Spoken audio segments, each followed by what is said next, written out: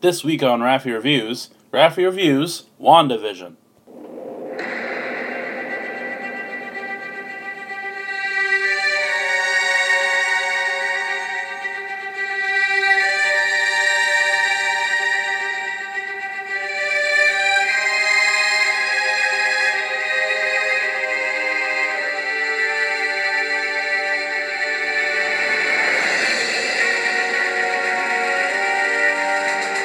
So, right off the bat, little disclaimer, it has been too long since I've done a Raffi review. That is because at the time of this recording, we are still battling with a virus. And so a lot of things have been pushed out, haven't come out in theaters. I don't think I've been to theaters since Sonic the Hedgehog. Fortunately, we have WandaVision. The first of Marvel's Disney Plus 9-episode series. It came out, 9 weeks ago? I really should have written down dates and stuff, but, this is, going to be kind of a different review, because if you've been following all my podcasts and stuff, you know that I've been keeping up with the show week to week and been reviewing every episode individually. Or at least talking about them. It's not like I grade every episode, but I've been talking about the show, so I've already gotten a lot out of the way. This is going to be sort of just a generalized review of WandaVision. I didn't want to go back and binge the whole show, but I did want to talk about some aspects that are, littered throughout the show, and just how I feel about it in general. Not just from a story standpoint, but also production standpoint, how I think people responded to WandaVision, which I think is also kind of an interesting discussion to have, and all that good stuff. So, like the other reviews I've done, I'm going to start with cast, because talking about the characters, it gets a lot of the story out of the way. So, first and foremost, Elizabeth Olsen is the lead in this. She plays Wanda Maximoff, aka the Scarlet Witch, which she doesn't really become until about the end of the show. So, obviously, we've seen Wanda before this show. Age of Ultron, Captain America Civil War, Infinity War, and then Endgame. She had a big splash fight in that movie. And it's interesting, right? Because in the comics, I always knew Scarlet Witch as kind of like a beehive of a character. She was never really a character that I thought was, fun. I would probably say she's one of the lesser fun Avengers characters, but she is incredibly powerful, very much a traumatized character that's been through a lot, both in the comics and the movies. And it's, I think, really wise of them for their first show, at least to give a show at all, to a character like Wanda, given how powerful she's supposed to be. But also from a character standpoint, because ignoring the comics, ignoring WandaVision, if you just look at the history of this character in the movies, it's kind of crazy how much of a raw deal she gets. A lot of bad things happen to good characters, obviously. But when you compare Steve Rogers, Tony Stark, I guess Thor lost, almost everything. But, you compare Tony or Steve to someone like Wanda, and it's Wanda's highs aren't as prolific as her lows, if that makes any sense. Obviously, what is it? Tony was kidnapped by terrorists, and what else really happened to him? I guess he didn't lose his company, he was just separated from his company in the third movie. He kind of lost all his friends, I guess. His parents were assassinated. But aside from that, he's he was a successful business owner. One of the richest, smartest people on Earth. Same with Steve. He was taken away from his entire world when he was frozen and de-thawed in the modern day. But even then, he kind of found a new family with the Avengers, and he kind of found his footing. He found a place for himself in the world, and it just seems like not a lot of characters in the MCU have it as bad as Wanda.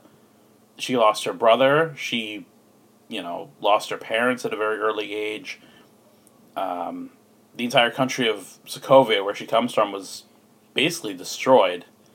Um, and then, as soon as she's pulled to America to kind of live a better life, her new family of the Avengers is splintered by the Sokovia Accords. Um, it just seems like, the better parts of Wanda's life aren't as loud as the worst parts of her life. So, to give a character with so much trauma and backstory, her own show, I think was a good idea. And it's interesting, too, because, and I'm sure I'll talk about it later, but this show does a good job at sort of, I think, slowly feeding the viewer. The first couple episodes are just straight up sitcom episodes. You're kind of left wondering, okay, what's going on? Like, what is actually happening in the background of this? Because the show came out week to week, we had a lot of, different theories about what was happening and if someone was doing something to Wanda, if Wanda was controlling the narrative. And I think that was good. But as the show goes on, not only do you learn more about what the show WandaVision is about, but you learn more about what's really going on in Wanda's life and how much of it... Because she's just in a really bad place, mentally speaking. And I think it's a good study of... above all else, WandaVision is a character study of what happens when you take someone who has this swell of power and has too much baggage to know how to control it. Up until this point, Wanda's always had sort of a leading hand when it came to her powers. She had Hydra, she had the Avengers, and she had Vision. And now she's just left on her own, and this is the result of it. This is the result of an untied Wanda, I guess. As far as performance goes, one of the things I'm really impressed with this show is that not only did Elizabeth Olsen and Paul Bettany have to, play their characters of Wanda and Vision, but they had to play their characters playing television characters. Wanda couldn't just act like I Love Lucy or the Bewitched female character. I don't know who the lady from Bewitched is named. I don't know. But she couldn't just act like a TV housewife or a typical sitcom woman. She had to act the way Wanda Maximoff would act in the context of a sitcom. And the same goes for Vision, which I imagine might have been harder given the fact that,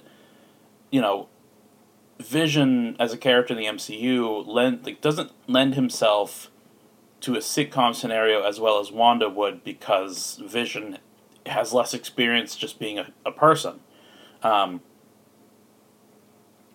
of course, when you do get to the real Wanda stuff, I think Elizabeth Olsen knows how to play this character very well.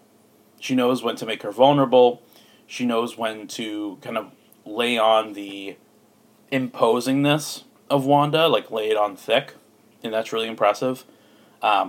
She comes across as scary, she comes across as afraid, and she comes across as unsure. There's never a moment in WandaVision where Wanda's supposed to be feeling one way and it's not properly conveyed. You can definitely tell when she's confused and when she's, sure of herself. And yeah, I mean, just generally, it was a good idea to do this show, ultimately. In terms of, actors' careers and stuff, it really gives Olsen the chance to show off some dimensions to how she can act. Again, not just with a character that she's been doing for a good number of years now, but also to show she can lend herself to other formats as well, other deviations of this character. Do I have anything else to say about Elizabeth Olsen? I like that she wore the Scarlet Witch costume for Halloween, and then also wore it at the end of the show. That was nice.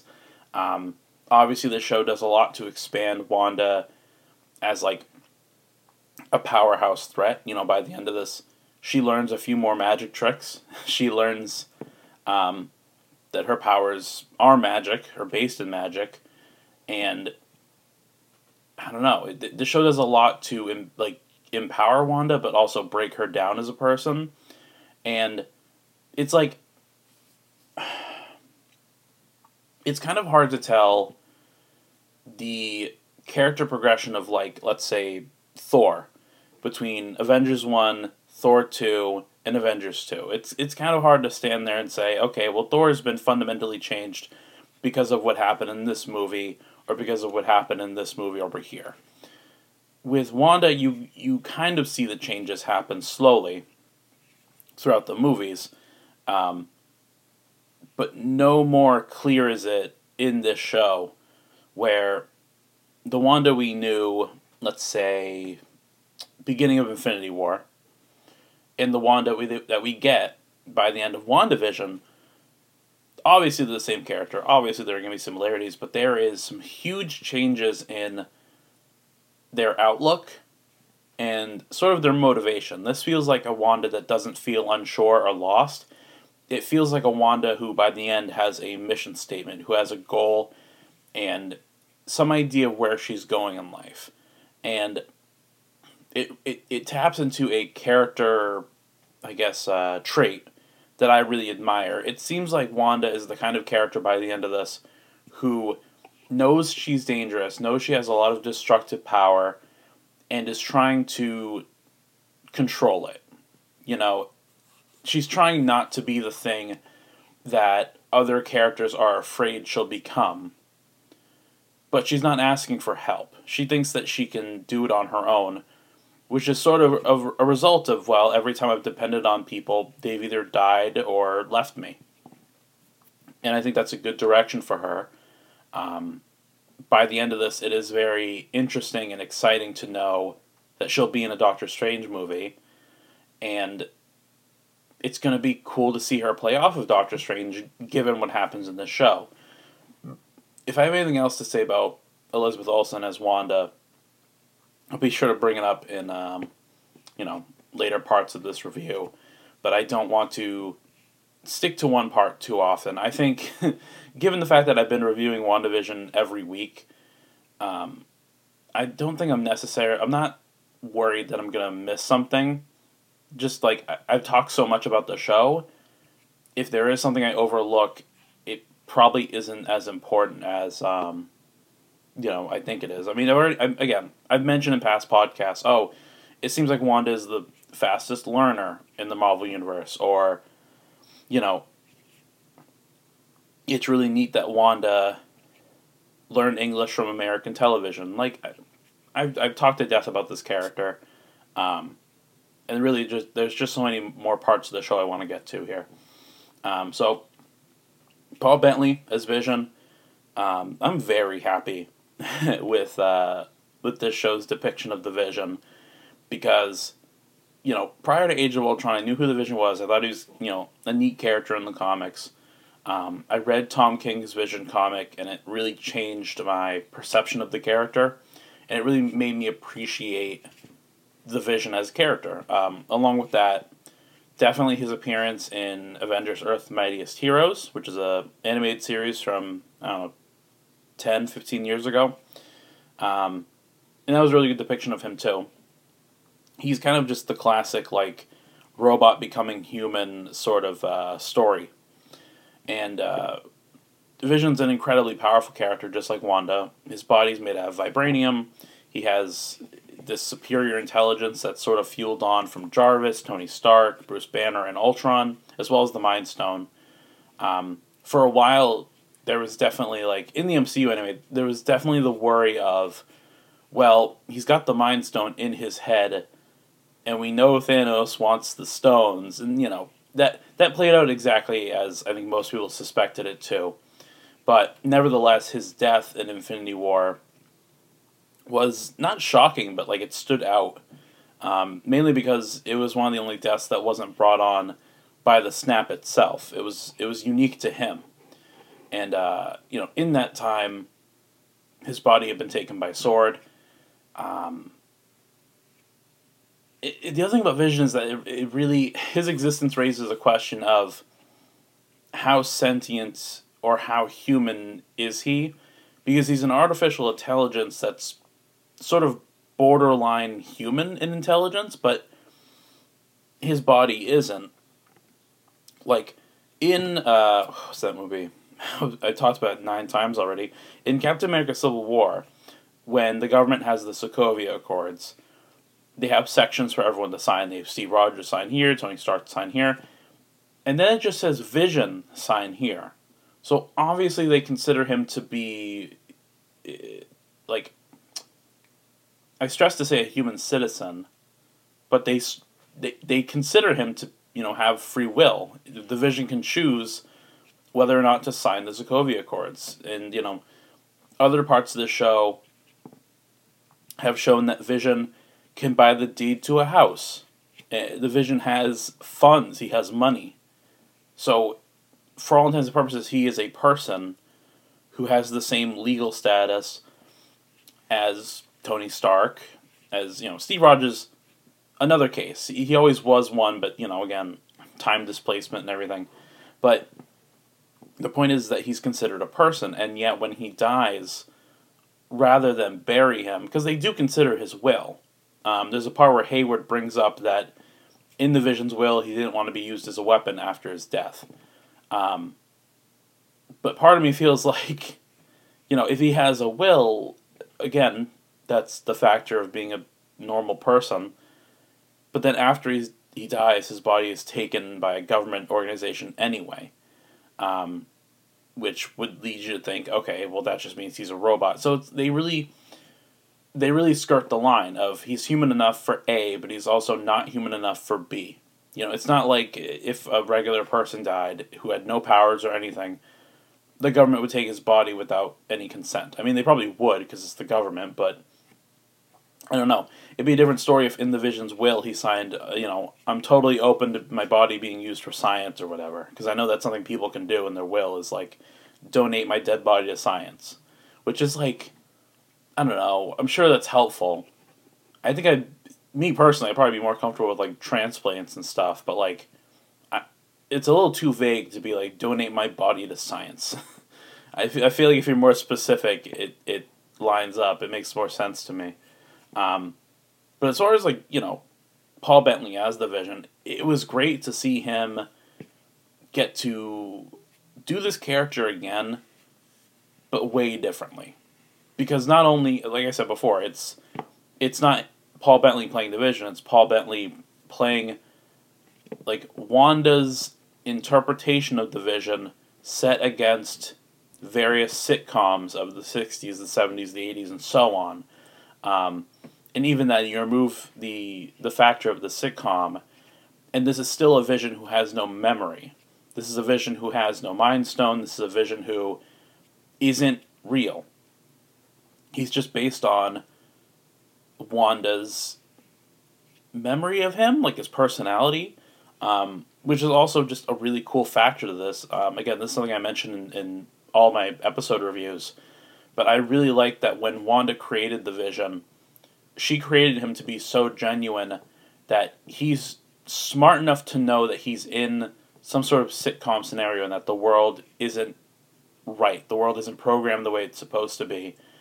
And when he finds out what's going on, he thinks it's wrong, and he calls Wanda out, like thinking that she's responsible, and like rightfully knowing that she is responsible for everything, and being against it, and like it really shows the level of admiration that Wanda had for Vision, that even in this act of selfishness to sort of recreate him, she couldn't have it be anything but 100% genuine to who the Vision is as a person.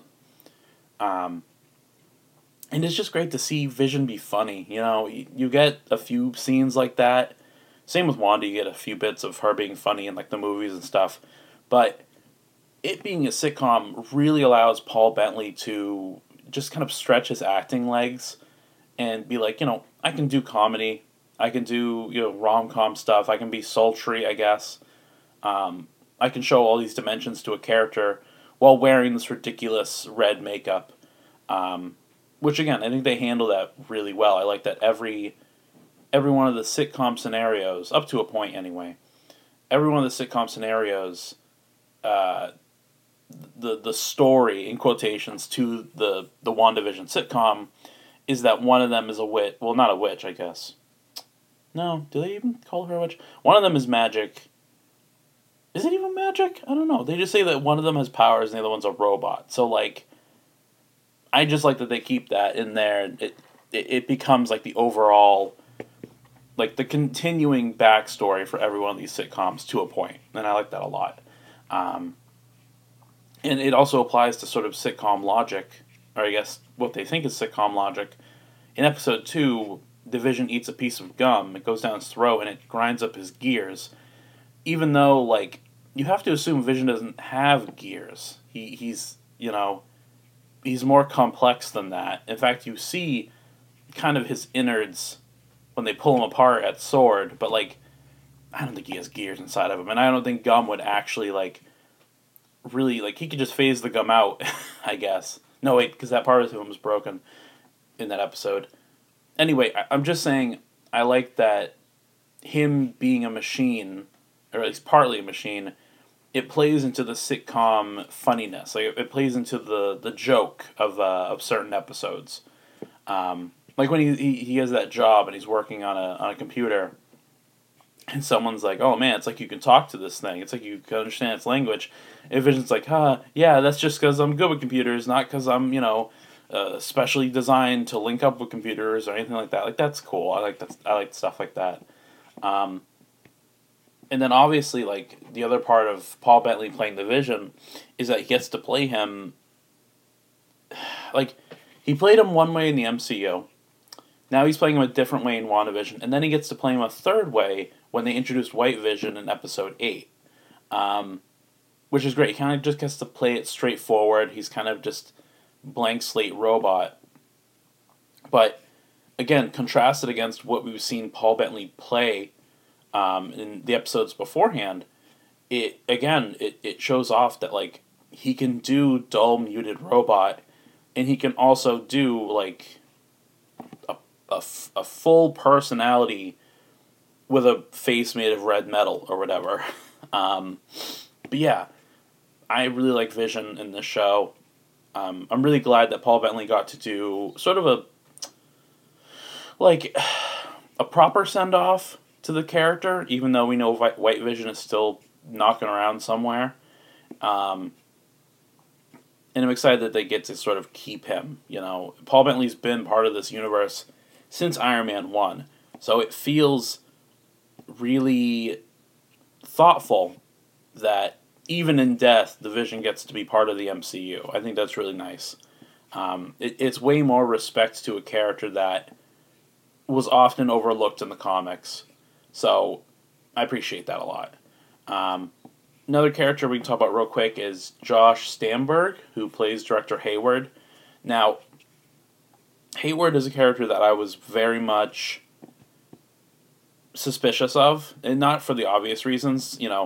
They play it straight out the gate that Hayward is an asshole. He's a bad guy. He's blaming Wanda for everything. He creates a new Vision. He's lying to Monica and basically everyone at Sword.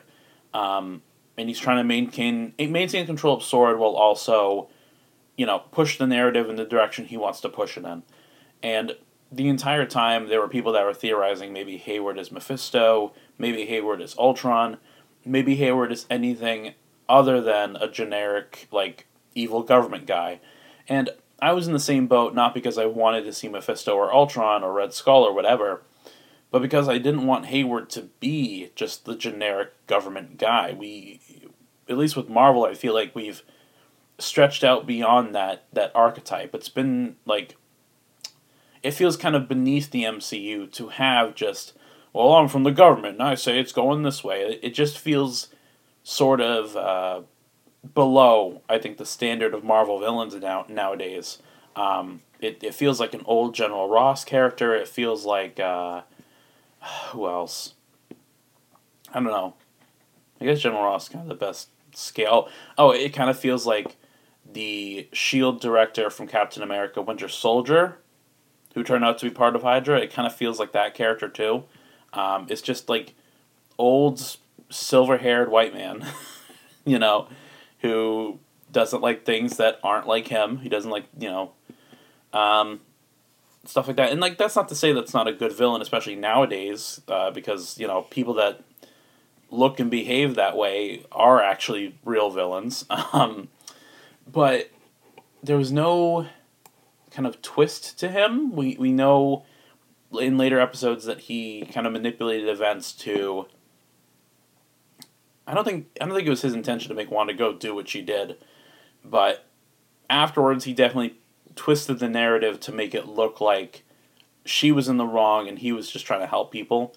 And what's interesting is, and I saw someone talk about this in another review, but it's interesting to me because WandaVision is a show all about changing the narrative and making someone making someone look good and look like they're in the right when they're doing something wrong. Like, we know what Wanda's doing is wrong, and yet we're not blaming her or singling her out because we know what she's been through, And yet, at the same time, you have Hayward, who is trying to free a town of brainwashed, enslaved citizens who are being tormented by Wanda, and he's trying to rescue them by basically taking out the problem at its source. He thinks that by killing Wanda, it'll end the whole thing and people will be safe, and that's all he's trying to achieve. With Vision, yeah, that's where it gets a little fucked up because he's going against Vision's will to make this killer robot or whatever. And obviously he doctored footage. Like, it feels like they made it so Hayward did some things that were dubious in nature to sort of cover up the fact that at the end of the day he's just trying to rescue these people. Like, by the end of the show, these people are like, no, like, Wanda put us in a box and she brainwashed us and kept us away from our families. Like, what Wanda did was wrong. And yet, by the end of the show, Monica, another character we'll talk about, Monica is talking to Wanda, and she's like, you'll never know, or these people will never know what you sacrificed to save them. And it's like, that's not correct in the way that you're saying it. Yes, Wanda had to sacrifice a lot to save these people, but she was only saving them from herself. These people wouldn't be in the situation they're in if Wanda hadn't put them in it. Like, all of this is her fault. And she has no one to blame for the birth and death of her children, as well as Vision himself, but herself. It's not Hayward's fault. It's not even Agatha's fault. Wanda started this whole thing. It's a classic Tony Stark situation. She created her own problem so that she could punch it in the face. But at the same time, we're supposed to see Hayward as the villain because he tried to shoot kids and he, defiled Vision's corpse and stuff. But again, he's trying to do the right thing, but we don't see it that way. And again, it plays with the perception of this show. It's all about perspective, and it's all about how you basically edit the episode. In this show, in both a meta context and in a literal way, we'll edit the episode to change the narrative, to change the perspective, and to put us on the side of Wanda instead of the side of Hayward. So in that aspect, I understand why Hayward is such a simple character, because the show around him, it makes you see him one way when you can also see him a different way. I'm not saying that makes him a good character or a good villain, but it's understandable why he's such a simple byproduct in comparison to other villains we've seen in this universe. Catherine Hahn as Agatha Harkness, or Agnes. Terrific job. I'm so glad they kept her alive. I know that her goal is ultimately pretty thin. It's she just wants Wanda's powers, and she's worried about what Wanda could be with her power, with no control. I don't know. I think in terms of like performance and stuff, I really liked Agnes. She's just like a beacon of personality. She's loud. She, when she turns out to be evil, she loves being evil. Um, you know, I like it, because while Hayward is obvious in the kind of character he's supposed to be, at least Agatha is an obvious character, but the character that she's obviously being is a fun one. It's hackney. She's hamming it up. She's chewing scenery. It's almost campy in the way that she performs as a villain. And yeah, her like witch appearance is kind of goofy looking, and ultimately the witch stuff she does isn't crazy. Like she has the dark hold. She has dark runes. She has like a rabbit. She's got like a familiar, and she does magic here and there. Nothing she does is necessarily like, I don't know, beyond what we've seen before. That being said, though, I think what the character lacks in creativity, she just makes up with personality. I really like Catherine Hahn as Agatha. I really liked, people called it from day one that Agnes was Agatha Harkness. But, even though they called that, it still felt like really, what's the word? Not refreshing. It was satisfying to see Agnes eventually just come out and be like, yeah, my name's Agatha Harkness, I'm the bad guy, it was me all along. And, like, people sort of suspected, oh, well, it can't just be her, right? There has to be Nightmare or Mephisto or someone else in the background, and no, it's just Agatha. Because the show isn't about the wider multiverse or, demons or anything. It's barely even about magic. It's just about this character, Wanda, and, like, someone of similar power trying to take advantage of this trauma that Wanda's going through. Agatha comes in and she's like, oh, I see that you're suffering. I don't care about that. Just, like, give me your power. Like, I want that power. And again, it's very two-dimensional, but it helps, I think, the show. Like, it helps the entire Disney Plus show of WandaVision in its sort of sleight of hand, because we all suspected there'd be another villain, and there isn't. We all suspected that maybe Agatha was the one who made this reality, and she isn't. She's controlled some aspects, but she isn't. She's she's not the big villain. Wanda is the big villain to herself. And she did such a good job, and I'm glad they kept her around. I hope they bring, maybe we'll see her in the next Doctor Strange. I don't know. Maybe we'll see her in another show, another movie.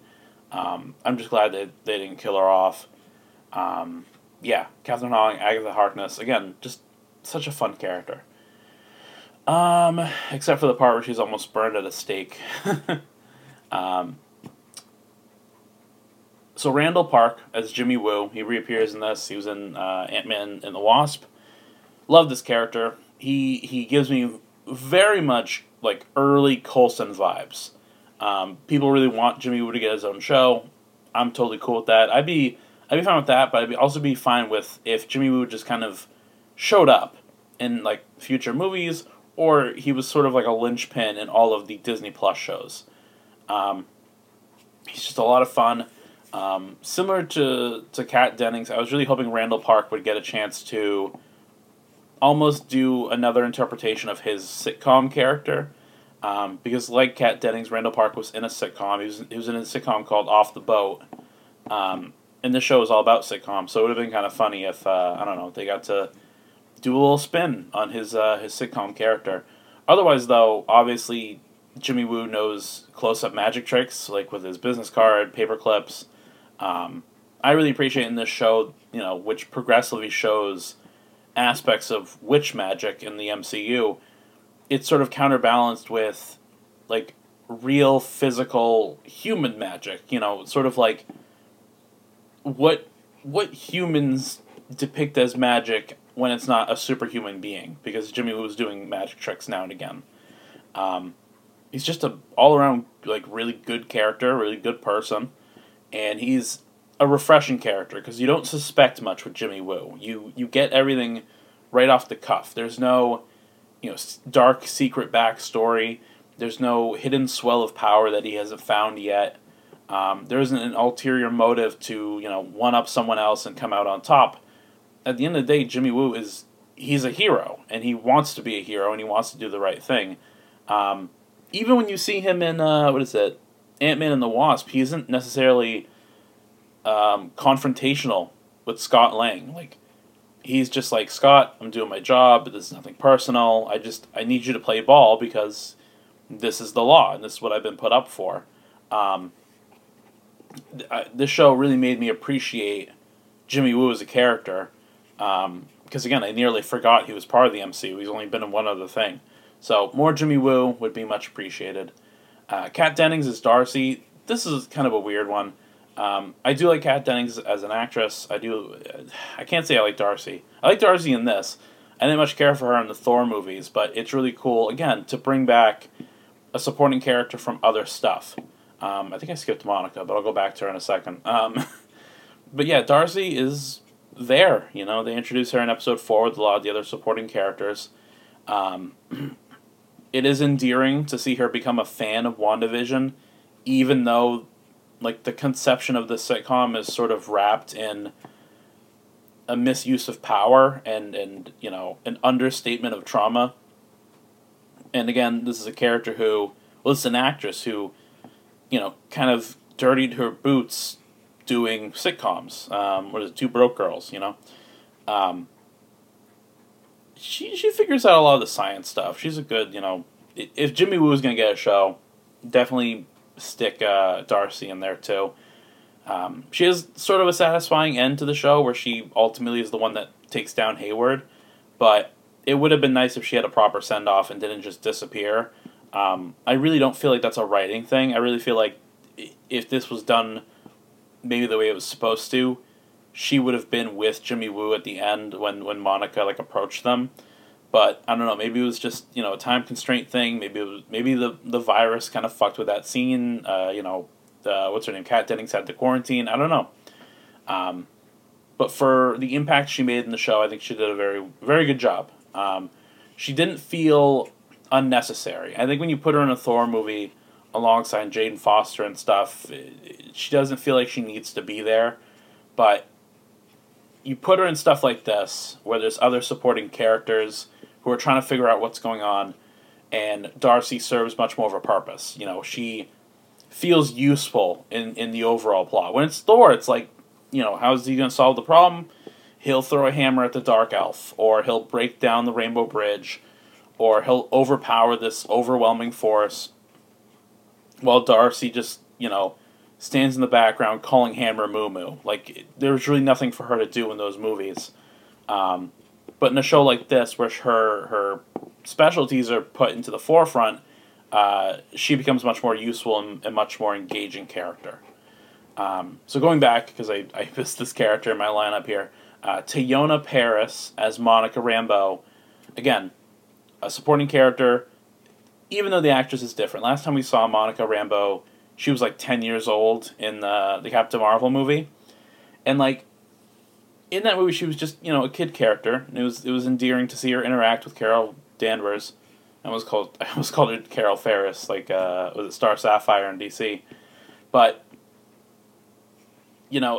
again, this is a character I didn't have much reverence for because she was just a kid in Captain Marvel, and Captain Marvel as a movie I wasn't super into.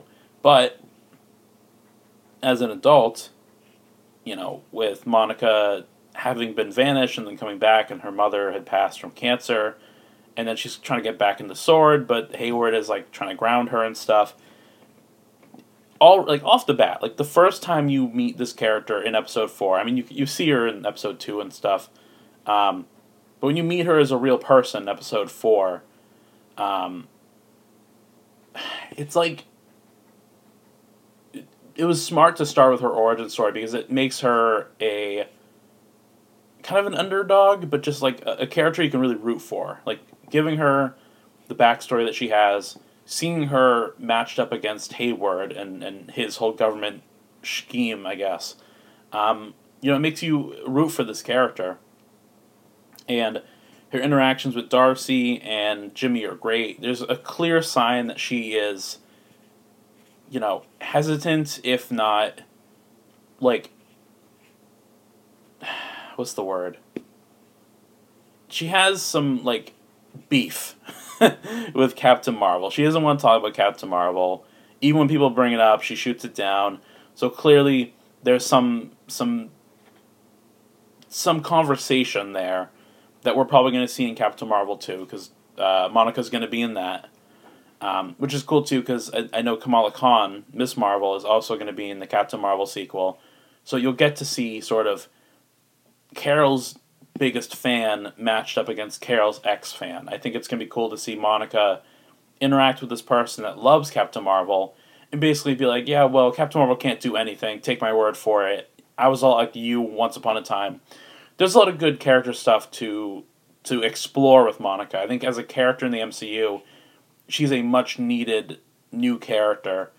And again, like, people don't really talk about it, but like the MCU has done a really good job with, and I only bring it up because it seems like more relevant nowadays, that there are important, powerful, and deeply characterized African American characters in these shows. We're getting a show about the Falcon. We're getting a show that's going to star Nick Fury. We're going to get a show that stars Rhodey, and those characters have always sort of been part of the MCU, but now we're getting more of a highlight, a more in-depth look at those characters and who they are. And Monica is just a great jumping off point for if you're looking for a character that, is African American and still gets to be more than just, oh, I'm here to support the white guy. You know what I mean? It does get like that a little bit towards the end, again, because she's the one that tells Wanda, oh, you're in the right. These people will never know what you sacrificed. That I didn't like that line at all. Especially to have the one black character basically like tell Wanda, "Oh, you're good." What you don't feel bad about this. Basically, that's a bad image. I think that's sort of a hindrance in the show's in the what is it? What's the word? In the moment, I don't know. There's another word. I'm my vocabulary has some spots missing. I think someone went through the history of my wordage and edited the footage so that certain words didn't show up. Hindsight, that was probably the word I was looking for. So, yeah, Monica's awesome. She has superpowers now, I guess because of the Wanda bubble. I'm excited to see what she can do, especially because it seems like her powers, this is such a little thing, but I really like powers that are sort of divided up by spectrum colors. So when she sees magic, she sees purple. When she sees radio waves, she sees blue. When she sees kinetic energy, she sees like yellow. That'll be cool to see in like future projects. But yeah, Monica Rambeau, awesome character. Can't wait to see more from her. She'll probably show up in Secret Invasion. That'll be neat. Let's see. Evan Peters as Ralph Boner, the fake Quicksilver, the fake Pietro. I wanted to include him in this because he has such a... When he first showed up in, I don't know, episode 6? Episode 5? I think it was 5. When he first shows up, people were losing their mind. People were like, mutants confirmed, multiverse confirmed, and, I was in that boat too. My first thought was like, okay, is this a multiverse thing? My second thought was, oh, maybe this is how Wanda creates mutants. Maybe she just makes mutants part of the universe after learning what this Quicksilver's deal is.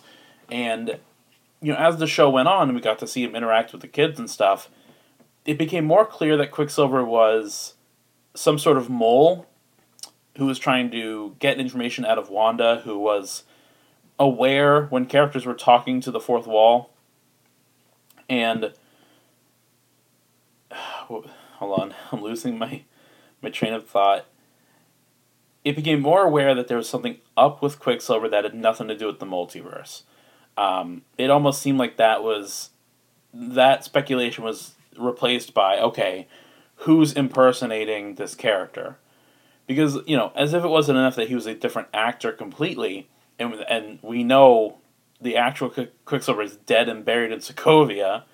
They released a Funko Pop with, it was of Quicksilver, but it had quotations around the name Quicksilver. Almost like, oh yeah, we're going to call it, like, in quotations, Quicksilver. Pretty clear sign that it's not the real guy. But I really liked his performance in this. It was kind of reminiscent of how he portrayed Quicksilver in the X-Men movies. But more so, it was definitely Evan Peters playing to the character... What's the word? The character tropes of, again, sitcom shows. He's the out-of-town brother. He's the rebel. He's the slouch. He's the cool guy. And he plays to those character aspects really well. And again, he's just sort of there to drum up theory and drum up speculation about what's happening in the show. And he does a good job at it. And again, I said this in my last episode review, but I'm super satisfied that Quicksilver, the fake Quicksilver, fake Pietro, he is just some dude. Agatha gave him powers, brainwashed him, and just sent him on his way. He's just some guy named Ralph. Which, again, Ralph was another mystery throughout the show.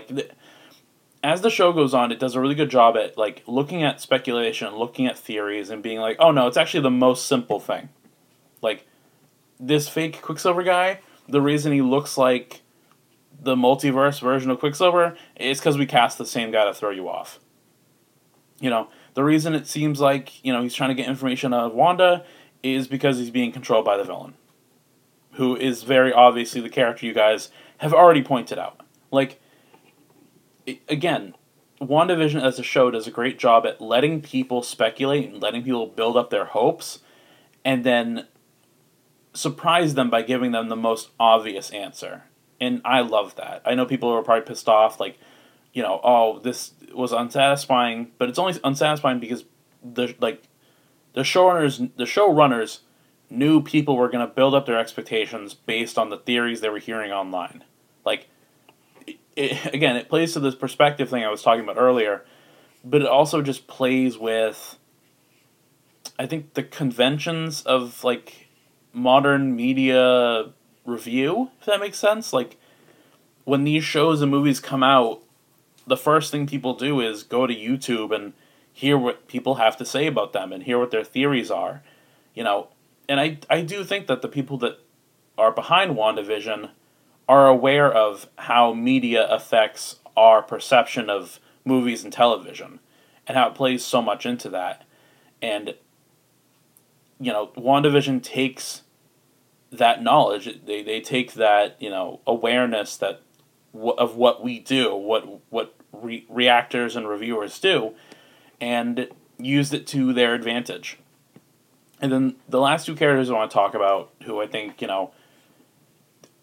they have some impact in the show, is Julian Hillard and Jeff Kline as Billy and Tommy, Wiccan and Speed, the kids, the twins.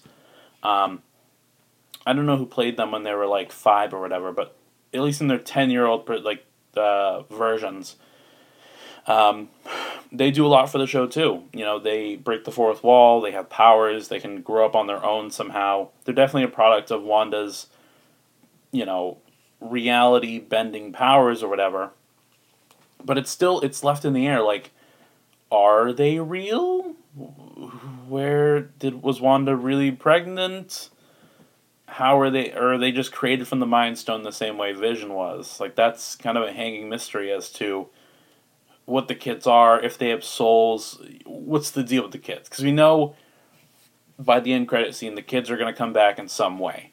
But beyond them as characters, because they are kids, they serve their purpose of sort of testing Wanda as a character and testing her as a mother, and sort of finding their own footing as people and as superpowered kids. I really hope these actors come back to play these characters again, because for child actors, they do a terrific job. They really get across all their lines really well, and they're just really good kid actors. I'm always impressed by that when especially when they're as young as this. It's like it's really cool. It gives me the same sense of I was impressed. I was as impressed with Billy and Tommy as I was with the girl that played X-23 in Logan. I just think it's really impressive when you have these children next to these movie stars who have done their characters for like 15 years or something, and they're able to sort of match them in presentation. I think that's really impressive. So yeah, I really like the kids. I hope they come back. I'm glad nothing sinister was done with them. Like, they weren't, I don't know, turned into monsters, or the two of them didn't end up being villains in disguise. I'm glad they just got to be kids, and we're probably going to see them again, especially because they're Wiccan in Speed. They're, marketable cash money kid characters that we can see in future projects. So I'm a big fan of them. Again, across the board, there really wasn't any actor or any character I was dissatisfied with, maybe beyond like Hayward and stuff. But again, the show, in terms of acting, just terrific across the board. So from here, we're going to just dive into some subjects that I wanted to talk about with the show. Then we'll go into some hanging mystery plot threads that I'm kind of confused about. And then we'll grade it. And we'll see where we go from there. So stay tuned for that. Okay, so in terms of subject matter that I want to talk about, like just some elements to the show that I really want to get my opinion out on. It's just stuff I like. So what's cool is, as the episodes go on, it becomes more of a Marvel show, right? When the show starts with episode 1, which is like the Dick Van Dyke Show, and it's supposed to be like the 50s, they shoot it, I found this out like after the fact, but they shot the episode with cameras from the 50s. They edited the footage and the sound to make it look and sound like a show from the 50s. Like, the sort of graininess, the pitch and the tone, any sort of lines on the TV that might have shown up. They did that intentionally to make it match a show from its era. Because if you just shot this, even in black and white, with sort of modern technology and stuff, it would look like a flashback scene. But they wanted it to look and sound the way of a show from its era. Almost like you could be watching that show in the 1950s. Even to the point of, I think everything with the Vision was done in After Effects and stuff, but with like one of the first scenes is Vision walking into the kitchen, and all these plates are flying by his head because Wanda's levitating them.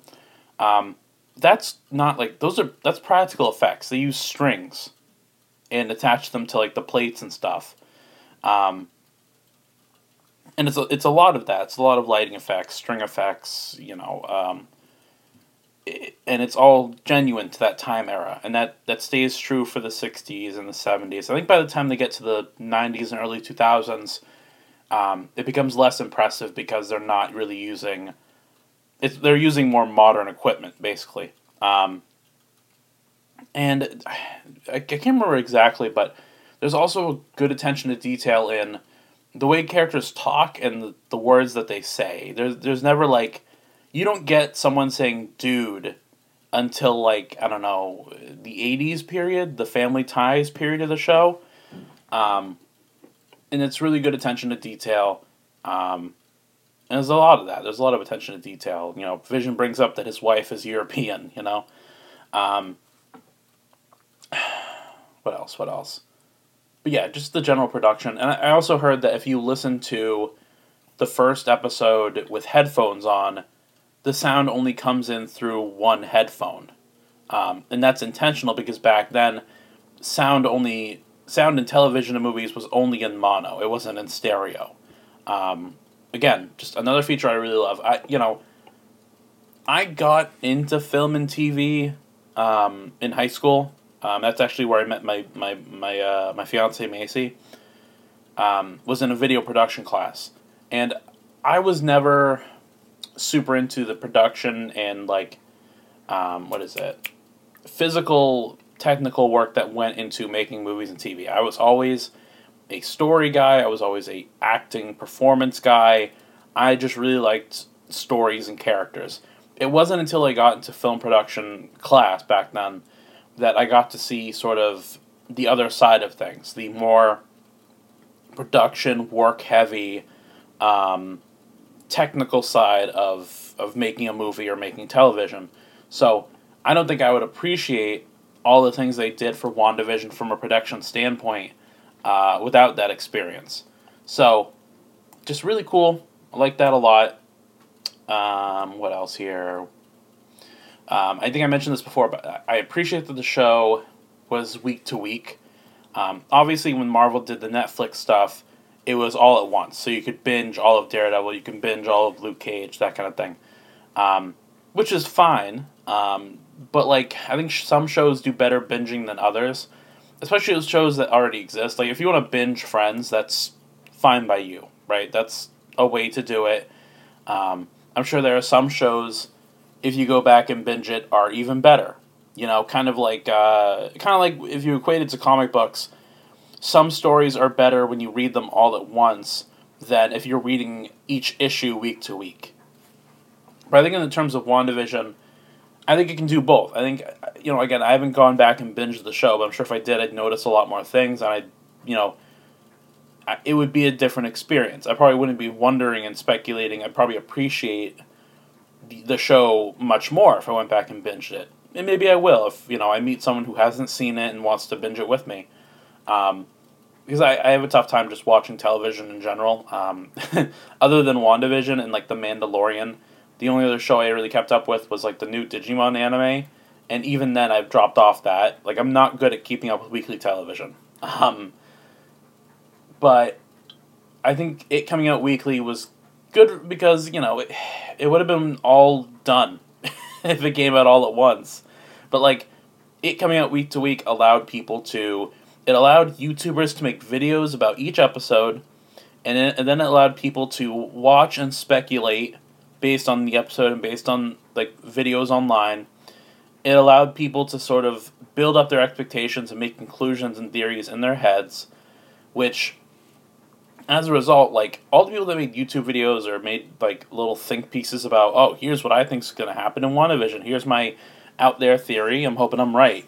Like, it makes content that's of its time. It's content that's not evergreen at all. Like, if you go back and watch a video about episode 3 of WandaVision, you're going to see a bunch of theories and speculation that leads to zero, zilch, nothing, right? But the fact that it came out week to week and people made, like, disposable content about the show, while it did build up expectations, it also built up hype for the next episode.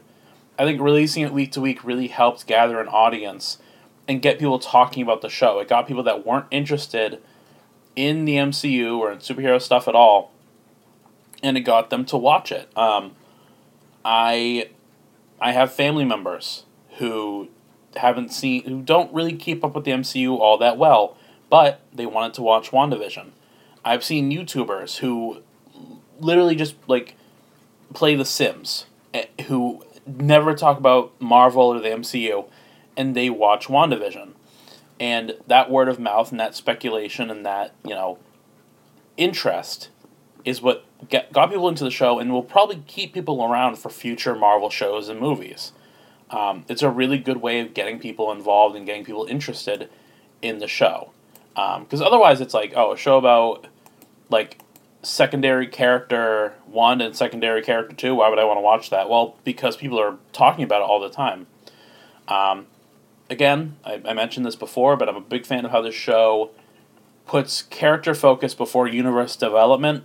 They name drop Doctor Strange, they have the Darkhold, but other than that, like, they really don't do a lot of, like, they set up Darkhold, they set up Scarlet Witch, they set up Doctor Strange interactions, and they set up Monica Rambeau as a superhero. But it's not about that. They don't set up the multiverse, they don't set up mutants, and it's not because, they want to disappoint you. It's because the show isn't about that. The show is about Wanda, and it's about Vision. And it's a character study. It's about Wanda. It's not about the multiverse, not about mutants, not about Fantastic Four, not about Mephisto. It's about this character who is going through a big change, and it's about them and their journey, and, the struggles that come with it. What else? We talked about how a lot of the show seems to be about perspective. It also seems to be about sharing grief, and how that, it has its ups and it has its downs. When you are going through something dark and traumatic, when you intentionally share it with people who want to help you, it's good. It's supportive. It's part of the process of moving on. But what WandaVision does is it shows the other side of it. It shows that if you're sharing your grief in a way that isn't consensual, if you're brainwashing people and putting your grief inside of them, it's not good for you. It might be good for you, but it's not really. You're in denial, and you're just hurting people. And obviously that isn't something that's entirely relatable when you look at it that way. But when you look at it more as Wanda is denying herself the ability to move on, and as a result, she's sharing that grief with people, but not in a productive, honest way. It's almost like the kind of person who is a bummer to be around, who brings you down all the time, who is a cynic and just, can't let you enjoy yourself.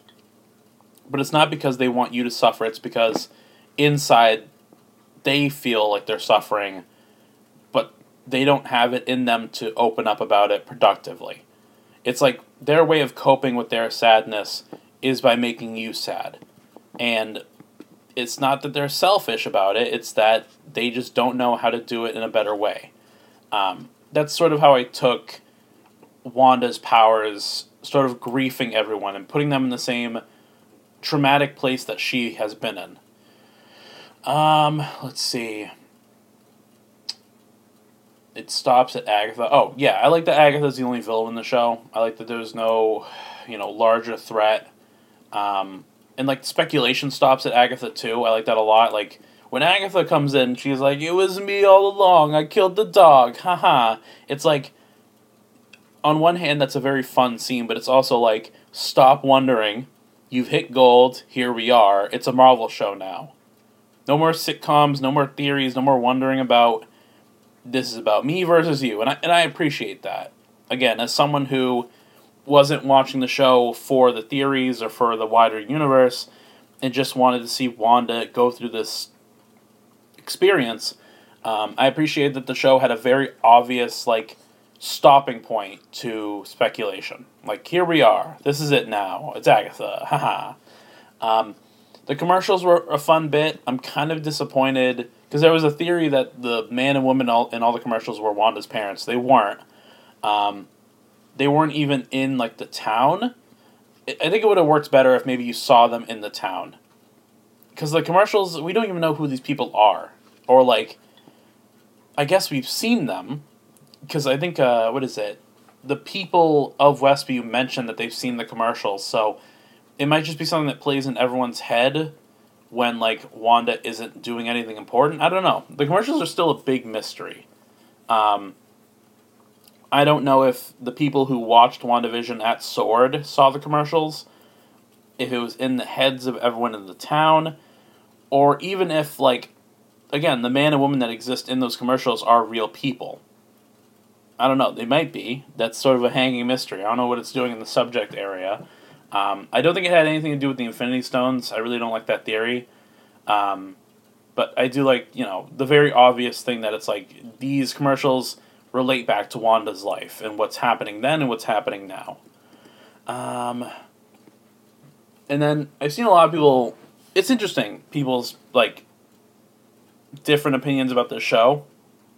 I've had people who are or I've seen people who are I don't like the first 3 episodes because I don't know what's going on. It's all just sitcom stuff. I don't get what's happening. They're old, boring sitcoms that, my my modern TV viewing mentality just isn't interested in, right? And then they get to episode 4, which is the explanation episode, and they're like, all right, cool, I'm into it. I'm glad I slogged through those first 3 episodes, and now I know what the show's actually about, right? And then I've seen the opposite, where people are like, I really like the mysterious sitcom episodes, because from a production standpoint, from, a speculative standpoint, seeing them do their own take on these different eras of sitcom shows is interesting to me, and I like those. But then episode 4, it's just kind of generic Marvel stuff, and it's the same thing we've seen all the time, and I'm not into that. You could probably, episode 8 is sort of like a mix, because it's Marvel stuff, but it's also flashbacks, so, and it's also the explanation episode, but I think it does it in a better way, because it's an explanation of Wanda's trauma and her past and what she's been through, but it's set against the ongoing plot between Agatha and Wanda. It's not just flashbacks, which I appreciate. It is, but it's not. These are the real reruns. But episode 4, with the here's what's happening on the outside of Westview, and I don't know. I didn't feel one way or the other about it. I appreciated that episode. It felt right in terms of pacing. By episode 4, it was like, because through the episodes we've gotten little hints. Episode 1, we got Vision's boss is choking. Episode 2, we got the radio and Dottie breaking a glass in her hand. Episode 3, Monica blows her cover and then disappears. Then Wanda is like, "Oh, she had to go home, honey. Don't worry about it." All of those serve their purpose. And then episode 4, we get an actual explanation as to what's going on. And it felt right. Pacing-wise, it felt like, okay, yeah, this is where you would sort of explain yourself and be like, here's the wider picture. I think if they took any longer, it probably would have been fine, but if they took any longer, my interest in the show wouldn't waver, but I don't know.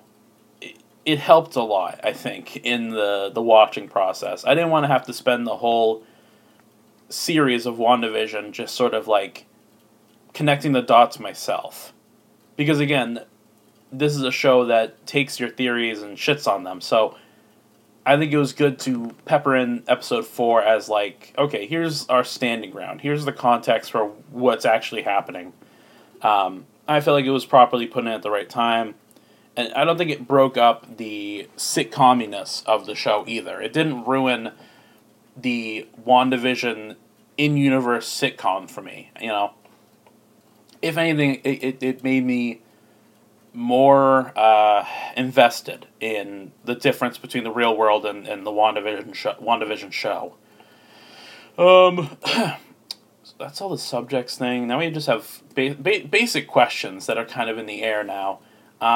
We never find out what happened to the beekeeper, the sword agent that was sent in through the sewer pipes, who Wanda, saw in episode 2 and then was like, no, and then it rewinds and he goes back in the sewer. We never know what happens to him. I hope he's not dead. I assume he's just, stuck in the sewer or something. We just never go back to it, which I think is weird. Especially when people were sort of speculating that he would be a bigger character. But again, speculation, that's not what the show is about. Yeah, that poor beekeeper. I don't know what the fuck happened to him. I don't know where he is. They don't go back to that. We don't know what's happening to Hayward. I guess he just gets arrested, even though... Did he do anything wrong? I guess he tried to shoot Monica. I guess because the kids weren't real. So, he wasn't really endangering people in the town. I think it is just entirely he tried to kill Monica. He did try to kill Wanda, but again, I feel like he was within his right. I feel like Hayward isn't going to jail, like Darcy said that he's going to. I feel like he'll go to jail for a little while, pull some strings, arguments will be made in court, and Hayward will be back out there again. I don't think he's going to go back to Sword, but I don't think he's going to stay in jail. He is a silver-haired white man, so he's not going to stay in jail for long. So Beekeeper, that's kind of in the air. Hayward just is kind of gone for a while. The kids, again, that's very much a hanging plot thread. It's my assumption that the kids were undone by the barrier being destroyed, but that their souls exist somewhere. Because Vision, he may or may not have a soul, and if he does have a soul, it's clearly part of Wanda now. And, even without a soul, his memories exist in the White Vision. But the kids, that's, we don't know what their deal is. Did Wanda actually have kids? Do they have souls? Are they individual people? I don't know. And we don't know where they are. It kind of lines up, though, that they would call out for Wanda, because we know at least Billy Wiccan has, powers similar to her. So maybe he exists in the multiverse and he's crying out for her. I don't know. So the kids are a big mystery there. Wanda's powers are sort of explained. It's basically implied that she's been a witch since birth. She's some sort of prophesized Scarlet Witch. Nothing to do with mutation. The Mind Stone kind of just brought out more of her witchiness. But it does raise the question of, well, what about Quicksilver? How did his powers manifest? Is he a mutant? Was it the Mind Stone? My speculation, I made this in the last review, or the last episode review. My assumption is that Wanda interacted with the Mind Stone first, and it sort of became part of her in that moment. And so, because Quicksilver is her brother, and she didn't want Pietro to die like all the other subjects, when Pietro interacted with the Mind Stone, instead of it killing him, it, as an extension of Wanda, gave him a superpower so that he, A, wouldn't die, and B, probably wouldn't be killed by Hydra for just, surviving the experience. So I think Quicksilver's powers were brought on by Wanda's magic, and he just didn't know it. He just thought it was the result of the Mind Stone, because in a way it was. But the reason I think that is because when we meet the fake Quicksilver, who is played by Evan Peters, he has super speed powers, but we know that he was given powers and mind control by Agatha, who is also a witch. So it makes me think that speed is just a spell. It would be really cool if the next time we see Wanda, she's able to give herself super speed. Because super speed and teleportation are very close in nature, and we know that Wanda can teleport now. So I'm kind of hoping maybe in the future she gives super speed to an ally or something. That would be kind of cool. It would take away from Pietro being special, but that's okay. He's special because he's Wanda's brother. Monica's future, that's another aspect to this. Again, she's probably going to go meet Nick Fury. She's going to meet some Skrulls. She'll be in Captain Marvel 2.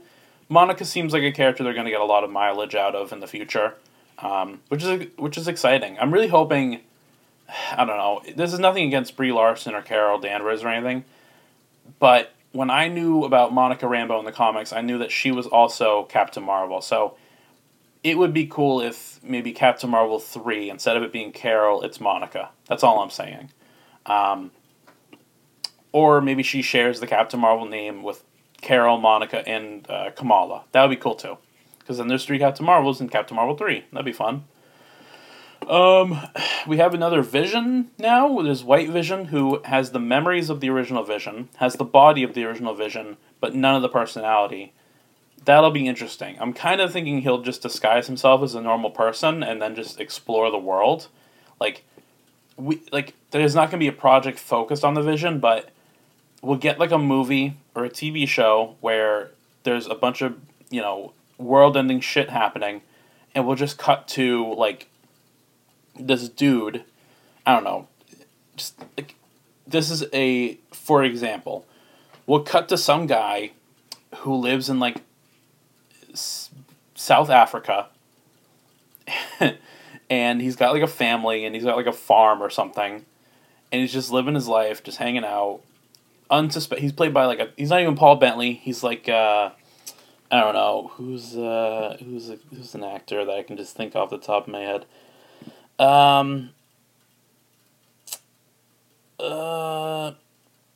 He's the I wish I could remember his name. There was a show called Sister Sister that Macy and I are watching now. There's a little kid in that who the actor is related to the twin sisters. He's a grown man in that show, Baby Daddy.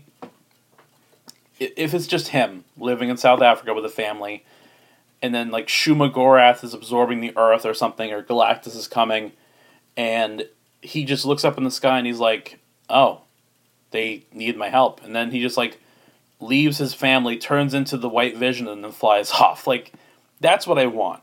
I want White Vision to be an element of the MCU, but not something we ever focus on.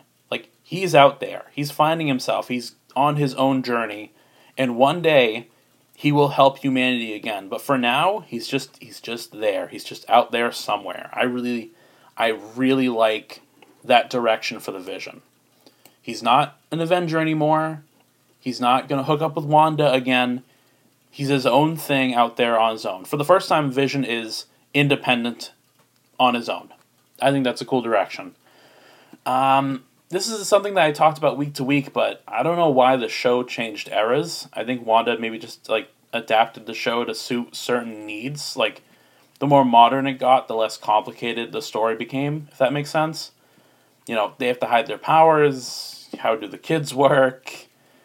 What do they do for a living? I think Wanda maybe just changed the show over time to become more modern so that it was easier to understand. Otherwise, they never explain why it wasn't just the Dick Van Dyke show the whole way through.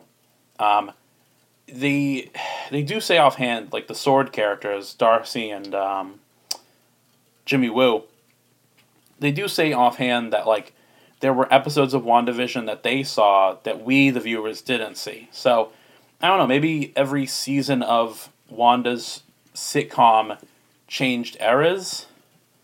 I don't know, they never explain why the show changed. I mean, we know why in actuality, because, Wanda watched various American sitcoms growing up, spanning from the 50s to the 2000s, but that doesn't explain why it changed in the universe, other than Wanda just wanted it to change. I don't know. I guess because she knew she wanted kids and to get married, and like, she wanted the plot to progress, but she couldn't do that without the setting changing. I don't know. Like, why not? Why couldn't Billy and Tommy exist in 1960s America? I don't know.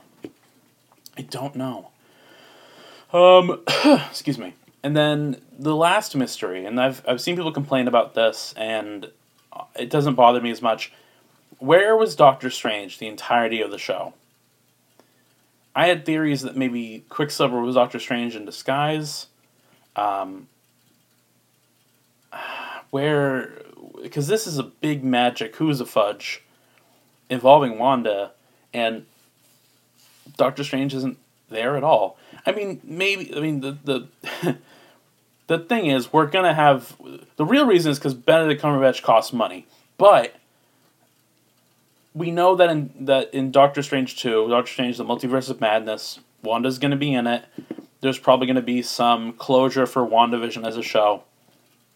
We're probably gonna get an explanation there. It could be that Doctor Strange was busy, because he is the Sorcerer Supreme. You gotta remember he was gone for 5 years through Infinity War and Endgame. And as the Sorcerer Supreme, it's his job to defend our reality from other realities. So it could be after he came back, after that 5-year gap, like, there was just a lot of magic bullshit he had to catch up on, Like, Doctor Strange disappearing for 5 years is the equivalent of not playing Animal Crossing for a month. He's got a lot of weeds he's got to pull, a lot of, fruit he's got to collect, and, he's got to talk to all of his islanders and, go through the bullshit of them being like, I haven't seen you in weeks or whatever. It's been like forever. He basically abandoned his island. He's got to come back and do some work, Maybe the Sanctum Sanctorum just is really dirty and all his magical artifacts, maybe they were stolen. Because, like, did Wong disappear too? I don't think they ever show that, but I think Wong disappeared too. So, like, the Sanctum Sanctorum was left unprotected. So, all of Doctor Strange's villains could have come and just stolen his stuff. We know Baron Mordo is out there, and we don't know if he got dusted or not. So, yeah, Doctor Strange could have been busy getting his stuff back from his villains, or just cleaning up after all these magical messes. He could have been too busy doing that to see what was going on with Wanda. Like, that's a very solid theory that might be confirmed. The other theory, and this is, I don't know, I don't like this one as much, is that Doctor Strange was involved. Like, Doctor Strange and Wong were disguised as sword agents, or maybe Doc was the beekeeper, or Doc was just watching from afar, and he didn't involve himself because at the end of the day it worked out. Like, Wanda let go of the people, Agatha was defeated, Doctor Strange didn't have to get involved because it worked itself out. I don't like that as much because it really makes Doc look like a incompetent asshole, but I will say my headcanon is that Doctor Strange had 5 years of work to catch up on and just couldn't be bothered to look into this Wanda thing. That's my working theory. Also, we know that the Scarlet Witch, by destiny, is supposed to be stronger than the Sorcerer Supreme. So, it could be the fact that, like, because this was all caused by Wanda, her magic was so powerful that Doctor Strange, it was, like, invisible to Doctor Strange because of how powerful she is. That's another theory that could be a thing. But, I'm looking forward to Doctor Strange, reading up on all this and being like, oh, fuck, what was I doing while this is happening? Shit, I need to get to this. When I'm done with my 5-year calendar of stuff I missed, I need to get on this right away. Alright, WandaVision, it's time to grade you. Please sit down in your desk. I'm gonna grade your paper now. I'm very afraid to grade your paper because you could probably just turn me into a sitcom character, and knowing me, I'd probably just be the fat guy that works at the convenience store and makes, like, referential humor. I'd probably be a neckbeard. People would really relate to me in, further watchings and reruns. But ultimately, I wouldn't be included in cast reunions. I'd probably be referenced in the show revival, but not brought back. If I am brought back, I'd probably be brought back for one episode, and I would clearly had been aged. In comparison to other characters who have makeup so they don't look aged as much. So I'm giving WandaVision, as a show, an A-. Terrific show. I loved watching it so much. I loved talking about it so much. I love that Marvel, even all this time later, can pump out something so different and so experimental, and it succeeds so well. Like, this is... So I almost pity Falcon Winter Soldier, and Loki, and all the other shows they're going to be doing, because what WandaVision did was so different and succeeded so well that it's going to be hard to beat any other Marvel product going forward, I'm just super impressed by the show, and everything went into it, all the acting, all the new characters, all the old characters who got developed. Just a super great experience. Watching it was so great, too, because, it's pandemic era, baby. We're all talking about stuff that we're binging and watching, and, it's all streaming services now. Like, this couldn't have come out at a better time. It's almost like the coronavirus benefited WandaVision, because all people are doing now is watching TV and talking to each other online and stuff. So, it just hit all the right points. The only reason it's an A-, not an A or an A+, for all the quality, for all the acting, all that stuff, the fight towards the end between Wanda and Agatha was, it had a lot of good references. It had, like, a clever conclusion. But I just think in terms of Agatha's, fight against Wanda, it could have been more creative.